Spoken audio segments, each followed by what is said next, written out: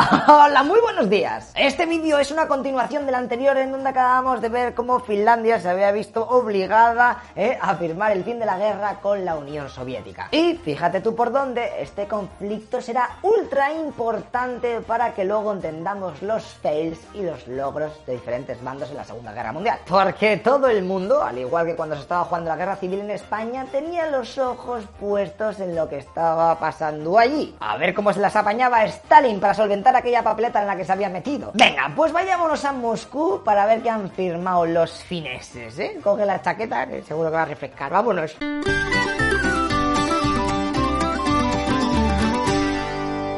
Ok, pues como era de esperar, los soviéticos en la firma de paz esta no se cortaron ni tres. En este tratado se ponen las siguientes condiciones: Istmo de Karelia, territorio al norte del lago Ladoga, Saya, Kusamo, parte de la isla Kalatzajassarento, islas del Golfo de Finlandia y la ciudad de Hanko por 3 años. Todo con un lacito así para la Unión Soviética. Finlandia no podía aliarse con ningún enemigo de la Unión Soviética. El bando perdedor tenía que reconstruir los ferrocarriles destruidos, regalar los trenes, camas, equipo médico, etc. al equipo de Stalin. Y si el ejército rojo lo necesitaba, se les tenía que dejar pasar por el norte para atacar a Noruega. Vale, ¿todos contentos? Pues fenomenal, fírmame aquí.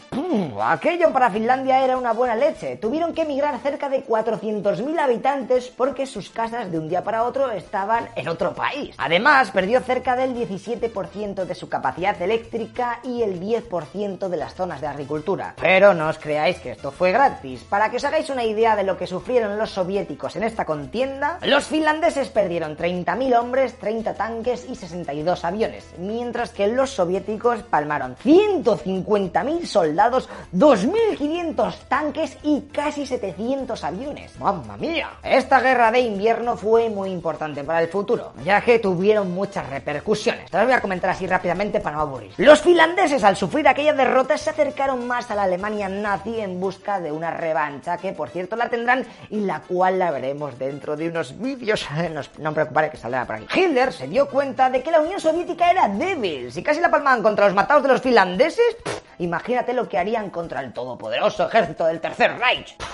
Pues GL, Adolfo, GL. Así que este adelantó sus planes para la Operación Barbarroja, ya que en un principio tenía pensado atacar a los soviéticos en 1945. Los aliados, por su parte, vieron que la línea Mannerheim, la cual había sido construida por ingenieros belgas, había aguantado bastante bien el tirón, así que confiaron en que su línea Maginot hiciese lo mismo contra los alemanes. GL, Francia también, GL. Y los soviéticos vieron que sus oficiales eran unos noobs de mucho cuidado y volvieron a fichar a gente pro que fue destituida en la Gran Purga. Además de que se hizo una reforma total del ejército rojo para adecuarse a las nuevas tácticas de guerra, algo que les vendría al pelo cuando al año siguiente tuvieran que enfrentarse a la invasión alemana. Así que, colorín colorado, esto ha sido la guerra de invierno entre Finlandia y la Unión Soviética. Pero esto no va a acabar aquí, En los próximos vídeos no nos iremos muy lejos de esta zona porque la cosa seguirá calentita allí.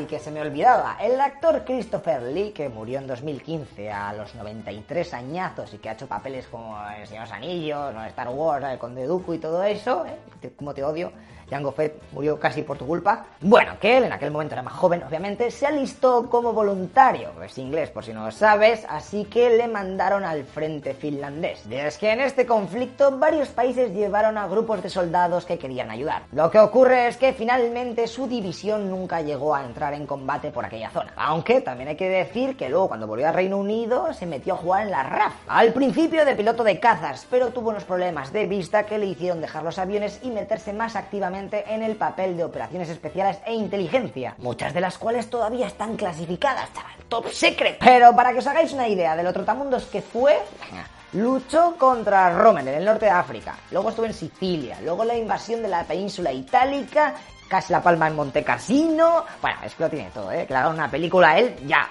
no la puede interpretar él, pero que la haga otra persona. Bueno, estaría viejo ya, si lo pudiera interpretar en 90 y pico años. Bueno, que hagan algo, por favor. Y ya está, que nos vamos del tema. No te olvides de suscribirte y comentar algo así para ayudar a que el vídeo se posicione y que lo vea más gente, Yo te voy a ver en el próximo vídeo, que vamos a tratar un poquito sobre la cagada que te he dicho antes que hicieron los soviéticos, que le palmaron no sé cuántos ucranianos, ¿vale? En una emboscada. Bueno, no fue una emboscada. Bueno, no te voy a hacer spoiler porque está bastante guapo. Y eso sí, dentro de 2 vídeos hablaremos de francotiradores, ¿ok? Vale, que está ahí el Simo ahí. Por favor, habla de mí. Tranquilo, que va primero lo de la batalla, está guapísima, ¿vale? Dime que esta no es la mejor serie de YouTube. No digo nada. Venga, tíos, hasta luego, locomixas.